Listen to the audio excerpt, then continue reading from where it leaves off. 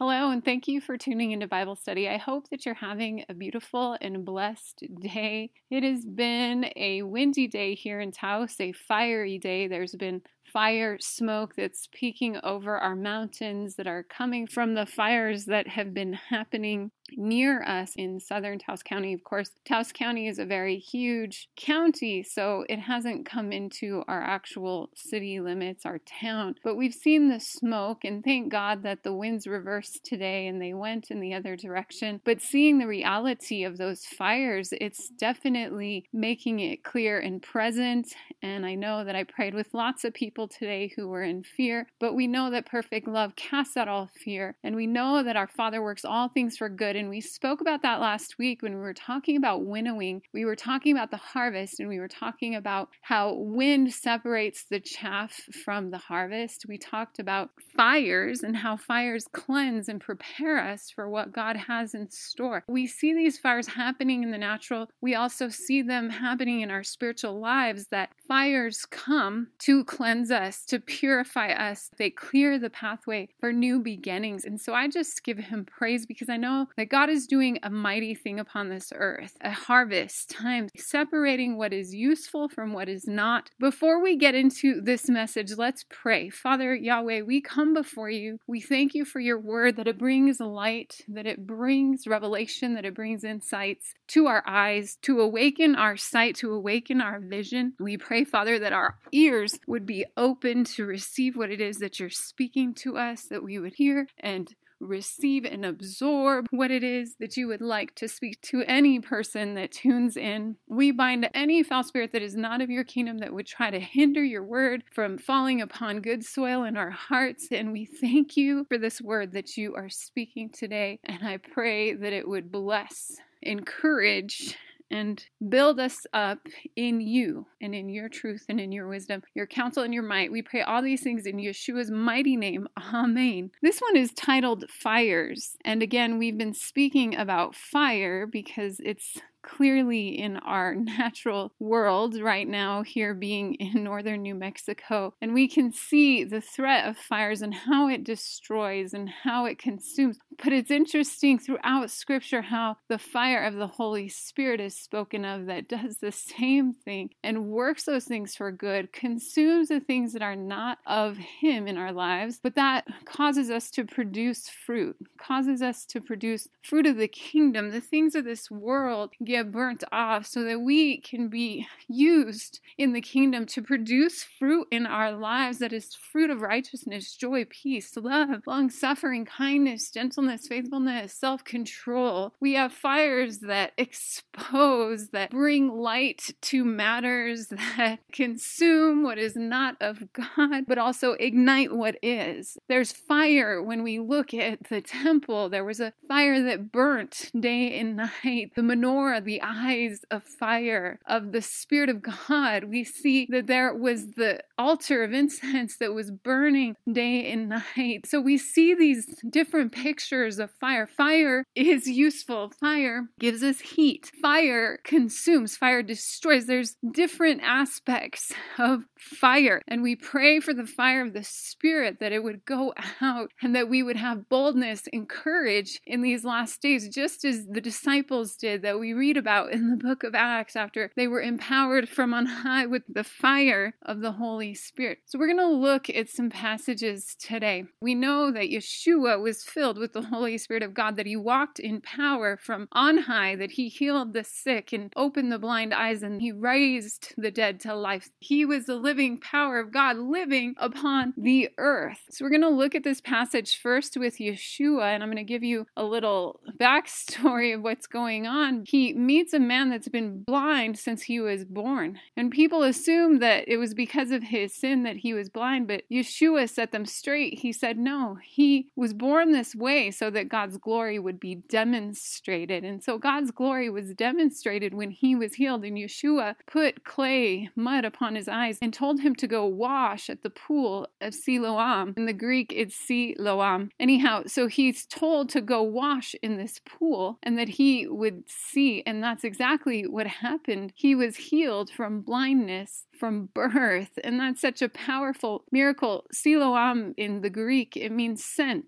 Yeshua literally sent him to go to this pool to wash his eyes. And I just see that in the spirit realm. We can have a spiritual blindedness, and then we're called to go to those rivers of living water where he opens our eyes. If you are having difficulty seeing in your life right now, or seeing what God is doing, or seeing what your next step might be, I encourage you to go to that pool of living water. Get washed and renewed in his presence, and he will speak to you. He will awaken his truth to you. And I know that speaks to me because I was wondering about some things in my life over the course of this week. Lots of different things coming our direction, lots of different conversations and opportunities. Not every opportunity is from God. Not every open door is one that we should walk through. In fact, sometimes it'll distract you off of your path or distract you from what God has for you. We have to have acute discernment in this hour because the enemy is seeking like a roaming lion who he can devour. The Bible says, submit to God, resist the devil, and he will flee. And we have had wolves in sheep clothing and people that come that offer to do different things for our ministry, and we have to be wise. So we're going to look at this passage, and this is after the man has been healed, and then the Pharisees are questioning him. Understand that his eyes are open, and now he is being interrogated by the religious leaders of his time, and of course we know that they carried a religious spirit. In fact, they rejected Yeshua. They could not accept him. They thought he had a demon because he did not fit their box. Of course, we know that Satan cannot drive out Satan, and that Yeshua didn't have a demon. He had the Holy Spirit of God that would heal blind eyes, that would open blind eyes. But we know they wanted to kill him, and they were always looking for a way to entangle him. So they're questioning this man that was born blind. And this is found in John 9 through 13. They're looking for him, right? Some said, this is he. Others said, he is like him. And he said, I am he. Therefore they said to him, and this is the man who's blind, how were your eyes opened? And he answered and said, a man called Yeshua made clay and anointed my eyes and said to me, go to the pool of Siloam and wash. So I went and washed, and I received sight. Then they said to him, where is he? He said, I do not know. They brought him who formerly was blind to the Pharisees. So he's just telling them the story here of what happened, how Yeshua healed him, and now he can see. And they're wanting to find out where Yeshua is. When we skip down to verse 28, and this is verse 28 through 34, they're still questioning this blind man, and he's basically standing up for Yeshua. It says, then they reviled him and said, you are his disciple, but we are Moses' disciples. We know that God spoke to Moses. As for this fellow, we do not know where he is from. The man answered and said to them, why, this is a marvelous thing that you do not know where he is from, yet he has opened my eyes. Now we know that God does not hear sinners, but if anyone is a worshiper of God and does his will, he hears him. I want to stop right there because he's basically saying Yeshua is from God, because no one can heal a blind man if they're not a worshiper of God. He's saying he hears those who worship him, who follow him, but he's not hearing sinners. Now, of course, if a sinner cries out for salvation, God can hear and answer. But when someone is walking in blatant sin, Satan cannot drive out Satan, is what the scripture is basically alluding. That Yeshua was not a demon. Yeshua was not of the devil. He was trying to express to these Pharisees, these people that were caught in this box, that Yeshua was of God because he was healing people. And I think that's a great gauge for us on this earth right now. We can look at the fruit. Look at the fruit of the people that proclaim to be believers. Look at the fruit in their lives. And when we look at the fruit, are people being healed, delivered, and set free? Our blind eyes opening, our ears opening through their ministry, through what they're doing? We can gauge people. The scripture tells us that we will know them by their fruit. And I believe that fire reveals fruit in our lives. Fire exposes, fire burns. Remember, fire comes, and if you're still standing, then you withstood because you knew where your help comes from, your strength comes from. But fire will demolish things that are not of him. So when the fires come, it's very telling of people's fruit. You can see the fruit that lasts. When somebody is following after the Father and He is their number one and fires come, they're still standing in the faith and the promises of who He is. If your house is built on anything else, it's going to crumble. It's going to fall. So fires come and they expose fruit. Continuing on, it says, since the world began, it has been unheard of that anyone opened the eyes of one who was born blind. If this man were not from God, he could do nothing. They answered and said to him, you were completely born in sins and you're teaching us? And they cast him out. So he's basically schooling them and explaining to them, look at Yeshua's fruit. It's plain that he's from God. Otherwise, he couldn't do anything if he was coming in his own name or if he was a demon. He could not heal me. I was born blind. So we see that this is a very good gauge for us also to determine and to be discerning in this hour when we have people that approach us or come near to us, that we look at the fruit that's manifesting in their lives. Is that the fruit of righteousness, joy, and peace in the Holy Spirit? Is the fruit of healing, of the eyes being open, of the ears of the blind hearing, of the oppression being set free? We look at the fruit in this hour because the Bible says that many will come and deceive. We also look at the fruit in our lives and anything that is not of the Father that comes out, that we ask Him to expose and burn it off, cooperate with Him as He cleanses our hearts and purifies us. If you have the fruit of fear in your life, that's not God. If you have the fruit of despair, notice that they're accusing him of being born in sin. Just like the accuser comes to accuse the brethren day and night, they're like, I'm not listening to you. You were healed of blindness, but you were a sinner, and I'm not going to listen to you. What do you have to teach me? Notice that they have the fruit of the accuser, whereas Yeshua was saying that he actually wasn't born blind because he was a sinner, but to demonstrate God's glory. So we see a powerful fruit in this. They're accusing him from a place of religious spirit,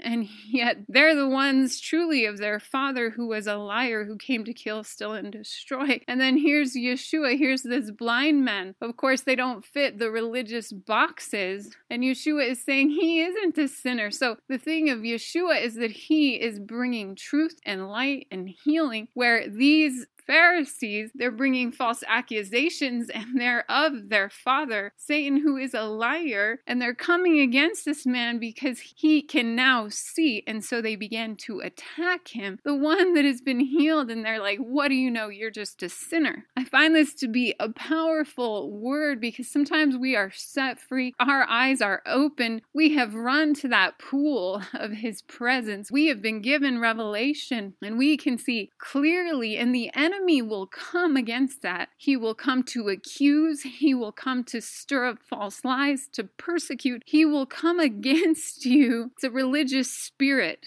that will come against you when you can freshly see. It says they cast him out, and they wrote him off as a sinner, and they saw themselves above him. Who are you to teach us? And that's a religious spirit. A religious spirit will do that every single time, just write off a person. But we will know them by their fruit. So let's look at the fruit of Yeshua. He heals the blind. He declares that this man is sinless and that the glory of God is going to be revealed through his healing. He walked in the power of the Holy Spirit of God. He illuminated situations, brought truth and life and redemption. And then we look at the religious spirit and we see that they're always accusing. They doubt the Spirit of God, that they doubt the power of God, that they can't even recognize Yeshua.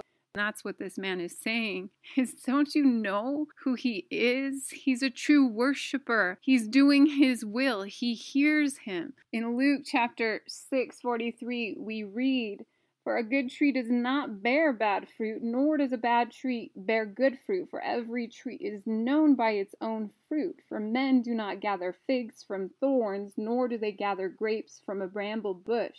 A good man out of the good treasure of his heart brings forth good, and an evil man out of the evil treasure of his heart brings forth evil. For out of the abundance of the heart, the mouth speaks. This is a time for us to look and examine fruit, the harvest, the chaff, those things that are getting burnt off. And we can also examine the fruit of those that come into our lives that might want to partner with us in ministry. It's very important in this hour to have wise discernment and look at the fruit, because remember, Yeshua said that many would come in my name. Just because you come in the name of Jesus and you call yourself a Christian does not mean that you're walking with him or that there's fruit in your lives. We got to look at the fruit. The enemy wants to come and accuse the brethren day and night. He wants to accuse and say, you're just a sinner, you're this and that, persecute, where the presence of God opens our eyes, opens our blind eyes, causes us to see, causes us to be free, causes us to see who he truly is, that he saves, heals, delivers, that he is the Son of God, he is who he says he is, and we can come to him, and we can run to that pool and be healed. Amen. So we look at the fruit, and out of the abundance of the heart, the mouth speaks. Many come in his name.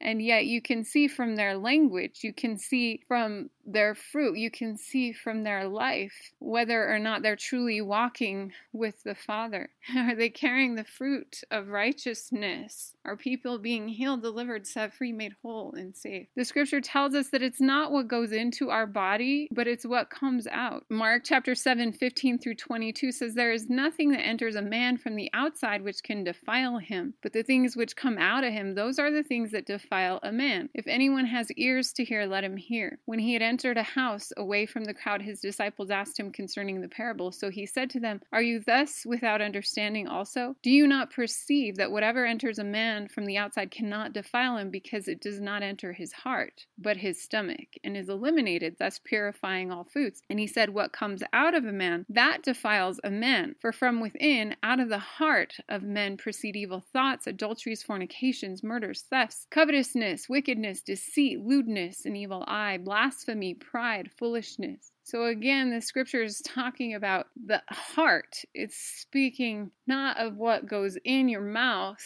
or what you feed upon. You can feed upon different things spiritually. It's not about that, but it's about what comes out of your heart. What comes out, that's what defiles you. It's again looking at the fruit of a man. On the outside, he might look good, right? Talk good. Going along with the passage that we just read in Luke, that you will know them by their fruit, that out of the abundance of the heart the mouth speaks, but also out of the abundance of the heart come these things: adulteries, fornications, murders, thefts, covetousness, wickedness, deceit, evil thoughts, an evil eye, blasphemy, pride, foolishness. So you look at the fruit. What is the fruit that is being produced in my life, or in those that are around me, or those that want to partner with me in ministry? So this word really spoke to me this week, as I shared with you that we had a lot of different things coming our direction. There's fires going on. There's all these different situations and pressures, inner fires, outward fires. But those fires come to purify, because it gets you to that place where you're on your knees and you're in the presence of God. And that's where he opens your eyes so that you can discern, so that that which is not fruitful is burnt away, and that which is harvest stays. And I just had such an awakening and discernment while I was praying today, where he was giving me discernment on certain matters. And I'm just so thankful, because these scriptures give us guides to look truly at the heart of situations. The opportunity in itself is not a bad thing, for example.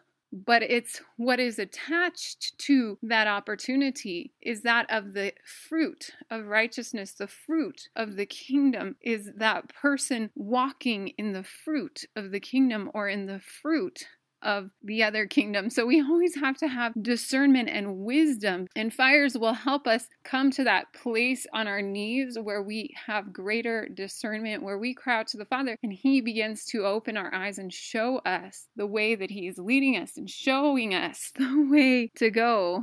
Amen. Amen. And this is the final passage that we're going to close out today. This is Acts chapter 1, 12 through 14. And we were talking about this a couple weeks ago when the disciples were in the upper room and they were in one accord and in one place. Remember, Yeshua ascended into heaven and he had told them, go wait on the Holy Spirit. Go to Jerusalem and wait on the power of the Holy Spirit. And I believe that's a word for us today, to wait upon the Spirit. We can have all these things going on in our lives, being busy, busy, busy, but when you stop You wait and you get in the presence and he opens up our eyes. He will speak. He will direct. He will comfort. He will counsel. He will lead and guide us into all truth. And it's him. And don't make moves until you've gotten that peace, until he has awakened to you. And you can do that when you're together in one accord and in one place and in supplication. His presence comes out. You wait upon him. You wait upon him because he's the one that gives us courage. He gives us counsel. He gives us might. He leads and guides us. He empowers us with what it is that we need from on high. Amen. This is Acts chapter 1, 12 through 14. It says, "Then they returned to Jerusalem from the mount called Olivet, which is near Jerusalem, a Sabbath day journey. And when they had entered, they went up into the upper room where they were staying. Peter, James, John, Andrew, Philip, Thomas, Bartholomew, and Matthew, James, the son of Alphaeus, and Simeon the Zealot, and Judas, the son of James. These all continued with one accord in prayer and supplication with the women and Mary and the mother of Yeshua and with his brothers." So they were in that upper room for a few days before they had that encounter with the Spirit of God. And I just believe it's just a now rhema word for us, just telling us to press in with prayer and supplication with our brothers and sisters. Wait on the Holy Spirit, because there is a lot of things that are happening. There is a lot of things that come our way to distract us or to get us off of the path that God has for us. And so when we wait on the power from on high, when we wait for the Spirit, the outpouring of the Spirit, we get into his presence. He gives us discernment. He leads and guides us into all truth. And he will expose the hearts, and he will expose in our lives anything that needs to be burnt off. He will expose. He will bring fires that get us to that place on our knees. And we are so thankful once we've been in his presence, because he shows us which way to go. And I just give him praise.